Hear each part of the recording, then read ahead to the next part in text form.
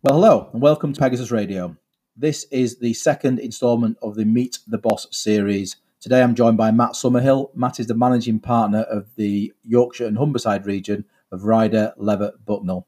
This is a great chat where Matt gives his thoughts on how work may change, but also how this current situation may strengthen Yorkshire and the North generally from an investment perspective, both public and private.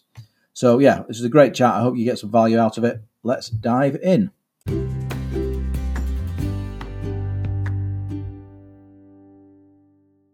So welcome, Matt. Thanks for joining me today. Hi, Paul. Thanks for having me. Pleasure. So I look after the Yorkshire and Humber region. We've got 100 staff in Sheffield and Leeds offices. We've got 10 primary offices across the UK, but we also have a global reach and a global operation where we have a number of centres of excellence around China, Southeast Asia, Australasia and Oceania, North America and South Africa. We've also got a large network of affiliates across Europe. So we are pretty much a global practice, and RLB UK is works quite closely with a number of our affiliates across the world.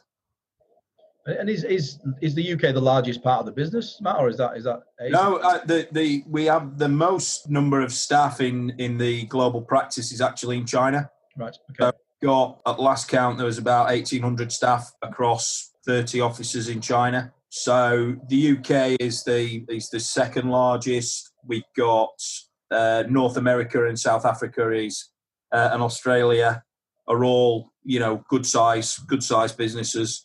The Australian business is one of the biggest in Australia. We're certainly the South African business is also one of the biggest QSPM practices in Africa. So we stretch right across the globe. Brilliant, and that'll be really useful in terms of the discussion today. In terms of the intel from all that is probably quite useful. Yeah, we've done. People might have seen we've released 3 studies now. We actually went out across our practice and asked 10 or 12 questions around the pandemic at various stages in its life, right, and what the impact was on individual countries, but also on our business.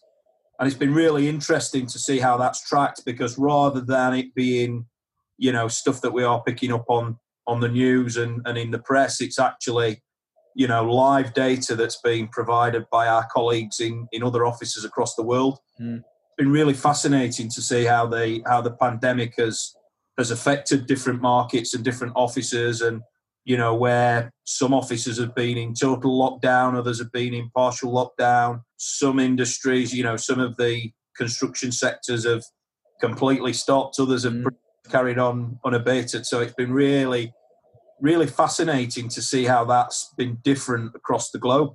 Yeah, no, absolutely. Actually, I did a while ago. I did a thing called Global Stories, a series of global stories interviewing people from different parts of the world. It's quite amazing how things like Italy was the epicenter of a kind of blockage in terms of materials, because it's the one place where everyone still seems to get the kind of the high-end finished materials, which is quite amusing that one small country on the scale of things is kind of such a blocker globally. It's quite interesting, from Canada to the US to Hong Kong. Really interesting. And we've had issues on some sites in the UK where deliveries from particularly China and Wuhan have been affecting deliveries on site. Yeah. Really, I think it's really brought home. I mean, obviously the pandemic has had much more of an impact in terms of our health, and the sadness of lots of people losing their lives. But it's been really interesting as well. I think it's really brought home the interdependencies, I guess, of different countries in terms of the construction industry, and how we sort of all relate to each other, even on a subconscious level. It's really, I think that's been a real fascinating part of what's happened. Yeah, undoubtedly. And then obviously we're not going to change globalization, but equally, it's clearly a recognition that we need to improve our supply chain, make it more robust within the UK. The whole issue around PPE is the fact that we don't manufacture it ourselves. We get it in from the US and China in particular, and I think Germany. So It sounds like that construction is just one element of that wider economy, but clearly we need to have a more robust supply chain, I'd say, going forward. Absolutely, and I think moving forward we'll see more and more contractors looking at that risk profile around the supply chain and around materials, and really thinking about, how do we mitigate that risk. Yeah, we're probably going to be in a situation moving forward where the risk against a potential pandemic is going to be with us for a while. So yes. I think contractors will be looking at that and thinking, is it better to reduce the risk by paying a little bit more for a product from the UK that is going to be easily accessible, or continuing to import from areas where maybe we're not in control of the supply chain to the same extent. Yeah. So it'll be really interesting how that sort of plays out over the next 12 to 18 months. Yeah, definitely. Okay, so I normally start these, Matt, by just saying, what is life like for you at the moment in terms of, your personal life, I guess. How are you managing everything? You've got kids, haven't you, Matt? Yeah, so we've got a daughter. I mean, she was about to do her GCSEs, so that's been quite a challenge. And as somebody who loves school, she took that quite hard. It's been quite difficult. Things like not only missing exams, but missing out on prom and IS in the summer and things like. It seemed like a bit of a rite of passage has gone to some extent. Yeah, absolutely. No, I feel for it, definitely. Yeah, it would be awful. My daughter's only in the first year of high school, but I'm just so grateful that it wasn't last year when she was in the year 6 of primary school, because similar kind of thing. It's a rite of passage, and so I do feel for your daughter there, not being able to experience that, and then having the uncertainty of not knowing what's going to happen with the GCSE grade. So yes. And then obviously, it's been, the challenge of not being able to see friends and, having all this time on their hands and not actually being able to, not really being able to do anything with it. I think it's taken a bit of time for her to get her head around that. I think, obviously, from a family perspective, we've had the advantage of not having to homeschool in the way that some of my colleagues have, and that has been a real juggling act for. I can tell you it is definitely with 2 girls. Yeah, definitely, it's been a challenge for me. Yeah, absolutely. As a family, rather. Absolutely, and that has been, from my perspective, that's been a really good thing for me in that, I've been pretty much able to just focus on work, and we actually moved to work from home. Probably, I think it was 8 days before the actual official lockdown. As RLB, we closed our offices across the country. And that's something you've always been very good at, isn't it? As a business, you've been way ahead of the curve for a while on that. Yeah, and obviously we'd spent a lot of time talking to our colleagues in China and how they were managing the pandemic, and we were pretty sure we knew what was coming. Right. Or we locked down our offices before the official lockdown. Everybody has the technology to work anywhere. In any case, we've always prided ourselves on that. So we were I think we were up to speed with the whole world of Teams and Zoom by the time that the actual lockdown arrived. So actual work has been quite seamless. Good. And I think that's been a real positive. The difficulty has been obviously that one-to-one contact, and we set up a network of various teams across the business to make sure that everybody was aligned to an individual team, and everybody had not a line manager as such, but a support network. Mm. So there have been Teams meetings happening and virtual coffees and virtual cakes and WhatsApp groups, etc., just to make sure that everybody was still in a good place. And that's been really useful and really important. Yeah, good to hear. I do think that's where some businesses have dropped the ball with this, where they've not been in communication with both with staff still working and furloughed staff. Some businesses, I'm hearing some horror stories of some people really feeling like they're just out on a limb and don't really have the confidence about what the future looks like because their business has not been in communication with them, which is really sad. Yeah, and the final part of that, which has been an absolutely huge success, is that Andy Reynolds, our CEO, has done a webcast at 3:00 every Friday. Brilliant. And become a real go-to place for information. So I think the first podcast had well over 600 people watching it, and the numbers are still well over 500. So the interest hasn't dropped, and I think that's been really good for one. Every webcast has started with an update on the health of staff across the business, which has been hugely important. And then an update on the market and lessons learned from our colleagues overseas, and how we see the future. And I think that interaction with staff at that level has been hugely important to how we've managed working from home. Good to hear.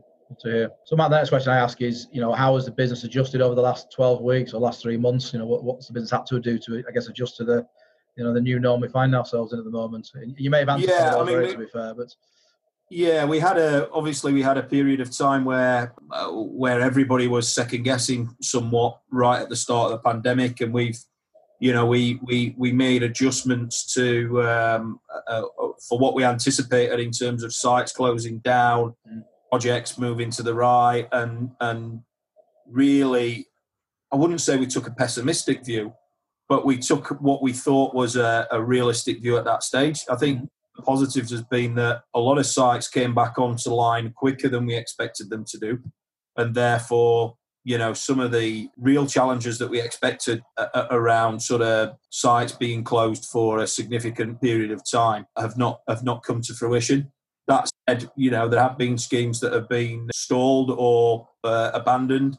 There is clearly a more challenging market out there now. There is a lot less work to pitch for. So it's, there are definitely a much more challenging market that we've entered now than we probably had this time last year. Yeah, I certainly think and that ties with most of what my clients are saying, which is that whilst Q2 has been reasonably okay, Q3 is going to be a little bit more unpredictable because they're not certain what clients are going to commit to. Well, in fact, they may know that by now, and because of that, they think probably there will be a drop in fee level, certainly over Q3 and potentially into Q4 by as much as 30%, dependent on how exposed certain clients of mine are to certain sectors. So if you've got one smaller consultancy that's very much focused in one sector, and that sector's massively impacted, let's say whether that be retail or aviation, some of the sectors hugely impacted, then they're going to see a real drop in fee turnover. But generally speaking, I think every consultancy I speak to is saying we're going to get a battering, to some degree in terms of fee generation over Q3 and Q4. And I think one of the challenges we all face at the moment is almost in management, it's we're always managing risk. That's what we do. But at the moment, we're almost managing the unknown unknowns. Will there be a second wave at some point in time that sends us back into another lockdown? What does the new office market look like? What do the retail and high street look like? These are all things that we haven't really got an answer for at the moment. So it's very hard to plan when you have those issues very much in the air and not being we can all make a guess as to what those answers are, but as we've seen over the last 12 weeks, they might be wildly inaccurate. Well, that's right. You've got a lot of so-called experts, haven't you, telling us what they think will happen. A lot of people saying that the office is dead and everyone will start working from home. I don't personally buy it. I think actually a lot of more businesses will just adopt. Actually, shout out to RLB. What you have already done as a business, which is you've offered, as I understand, a lot of flexibility from a long time ago for people to choose when they work and when they not work. And from a lot of speakers I speak to, and a poll I ran on LinkedIn, it tends to be coming out that most people are saying, look, 2 to 3 days a week might be a good cadence of time in the office, and then maybe 2 days at home, so that they can just get down and do some of the work that's more kind of needing a quiet space to get on with it without the distraction of the office. Yeah, and I think we are very fortunate in that we've always been reasonably a flexible employer, but we are still looking at our processes and our working moving forward. And I think the key thing for us is that we want to try and reshape the mentality of people. If you're not going in, if you're working on if you're working on a piece of work yourself, if you're not needing to collaborate, if you're not needing that social interaction, if you're not needing training and development, then why wouldn't you do it from home if you've got the facility to do it from home? I think it's a logical step in this sort of evolution of how we deliver. Yeah, I guess the only contra argument to that is particularly around that kind of trainee and graduate level. How are they going to learn? Because I think a lot of them learn by osmosis. They learn by being sat next to a senior. Absolutely. If that senior is not in the office most of the time, that's where I think some of the challenges will come around as well. No, as the collaboration piece. Absolutely, I don't disagree at all, and I think that's maybe one of the things that we'll need to look at in this sort of the pandemic period. You know, when we've been forced to work from home. You know, it's all right for us as senior managers to be working from home because we are self-sufficient. We're self-sufficient every day of the year. What we probably aren't, you know, what we might not appreciate is how that has been a challenge for our graduate and apprentice colleagues who, as you say, feed off of that interaction with senior staff, and even just listening into a telephone call often, you know, can give you learning that you just don't pick up in an environment where you're on your own. So I think you're absolutely right. I think that's where the challenges are, and that's how we need to really focus on how we develop young talent and making sure that they are getting the best that we can give them. Yeah, definitely. Because the irony is that they're much more able, aren't they, from a digital perspective? They're much more capable than us old sods are in terms of being able to being able to engage with the whole new way of working, etc. But they do need that physical presence to learn. They do, and I think one of the other challenges is as well. You know, we forget that a lot of our younger colleagues that they may not their domestic situation may not be conducive to working from home. You know, they absolutely be in shared space. You know, they may be in a student residential or whatever. Yeah.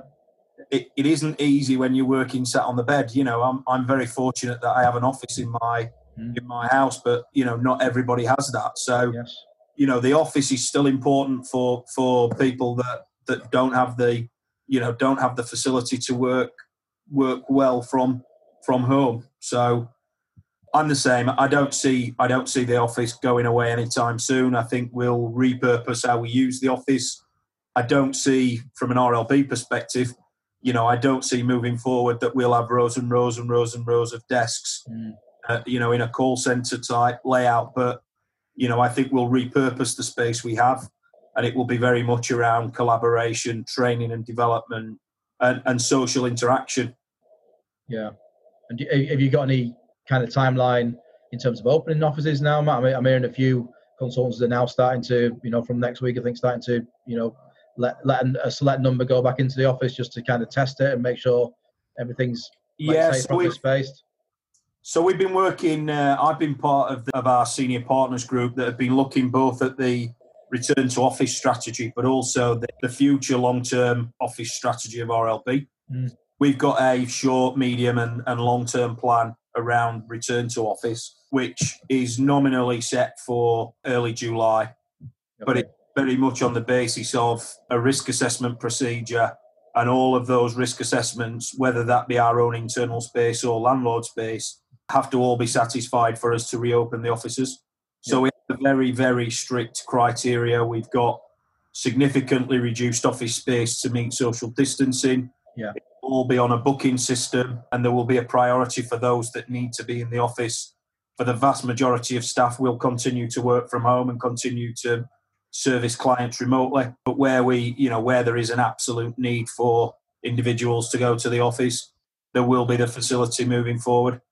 Yeah, that makes perfect sense, I think, doesn't it? Like you say, some will more in need of being able to go into the office, and others will be more just damn right eager to get in the office, as opposed to some who probably are still uncomfortable with the idea. So you've got absolutely. And what we're doing as well is that we have a booking system, and that will be managed on a fortnightly basis to give.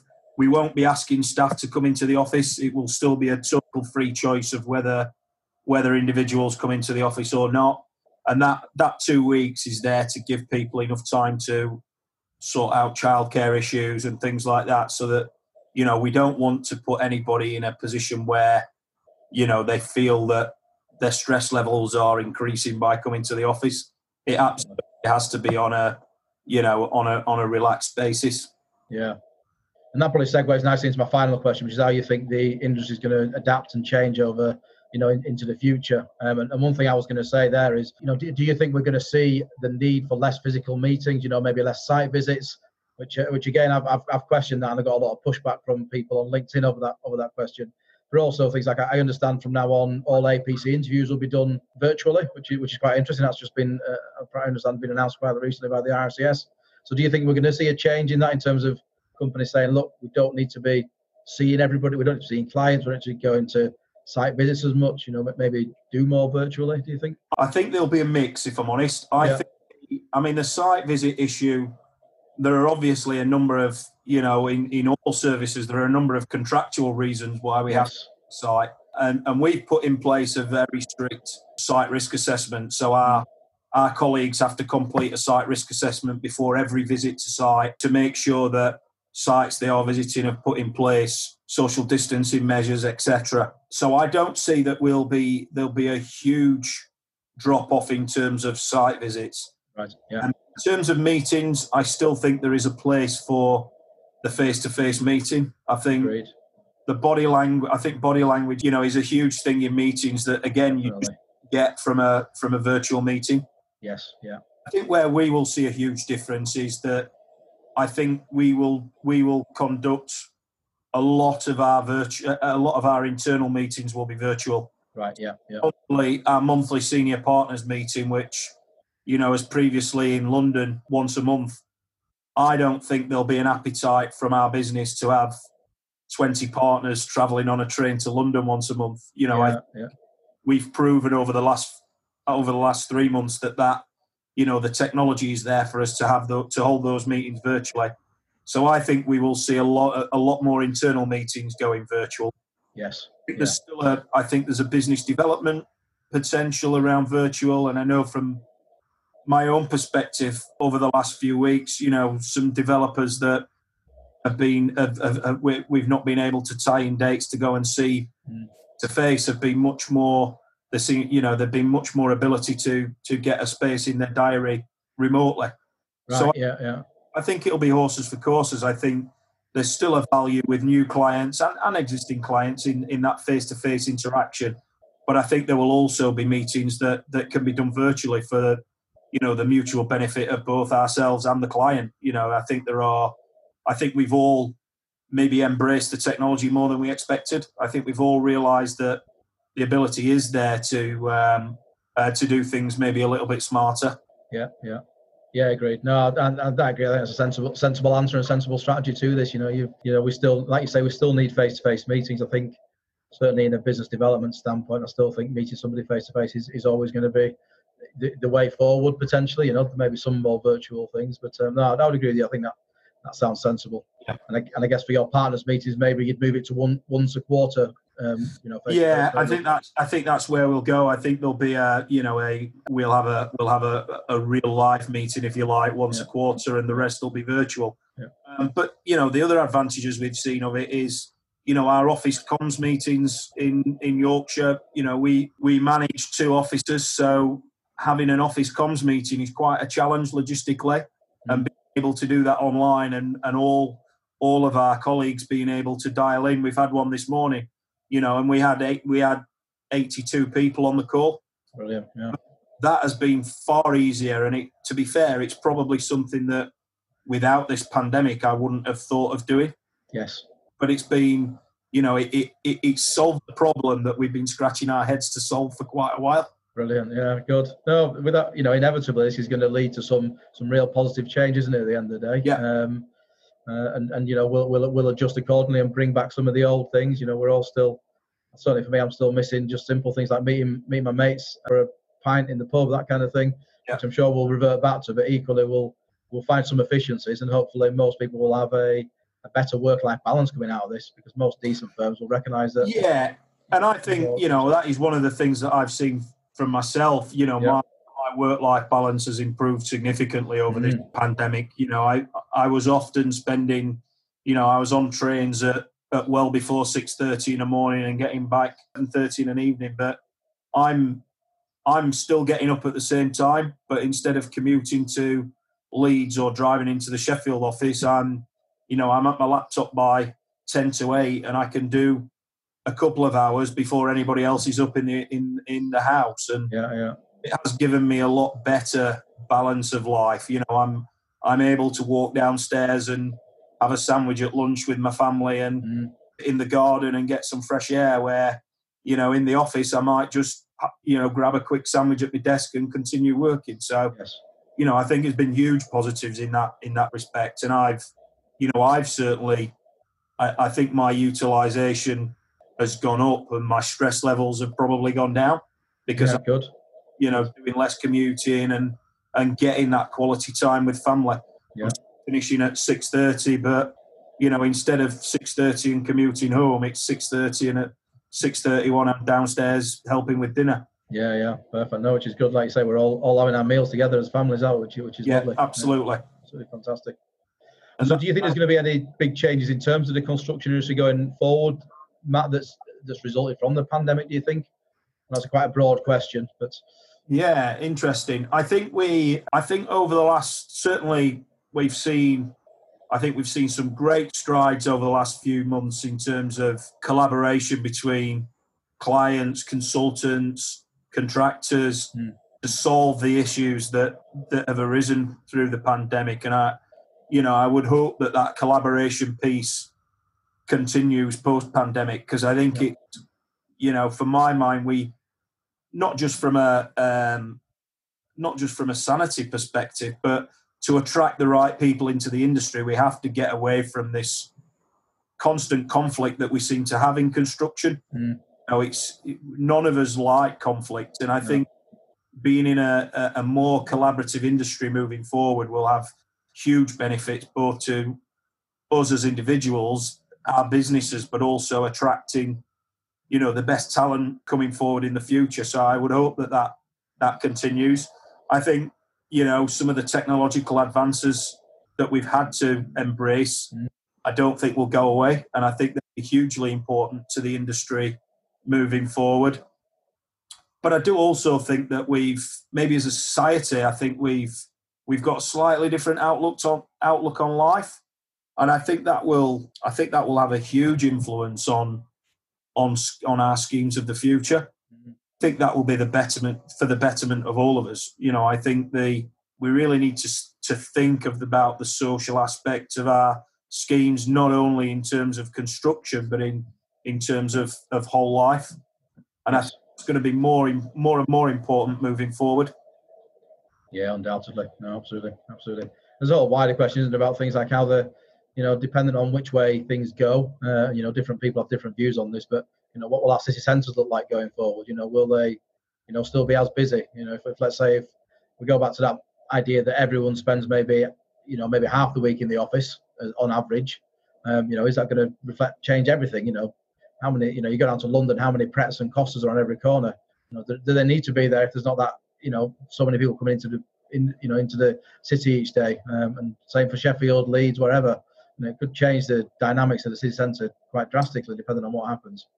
Yeah, it will. But I think we've got I think the sort of combination of what we've all experienced in life through the pandemic, but also the challenges of the high street generally. I think we have a real opportunity to maybe just repurpose our cities a little bit and really attract families and residential into the centre. If we want to make our centres vibrant again, we've got to.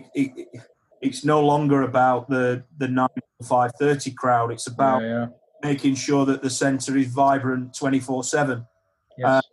So I think it gives us an opportunity to really repurpose what our city centres do. Yeah, definitely. I agree. And I think that can only be a good thing. We're all looking for that sort of that golden nugget around. Well, what's the city centre of the future going to look like? And I think if we take the learnings of the last 3 months and the challenges that the high street has seen over a long period of time, I think we've got a real opportunity to make our cities fit for this century and beyond, really. Yeah, no, absolutely. No, I'll totally agree with you. Matt, that's been really useful. Thank you so much for your time. Is there anything else you want to add before we kind of wrap it up? That's been great. No, thanks very much for asking me. It's been good. Enjoy. No, it's been fantastic. Thank you very much, and look forward to meeting again in person at some point soon. Absolutely. All right, Matt, thanks very much for your time today. Stay safe. Thanks, Paul. Cheers.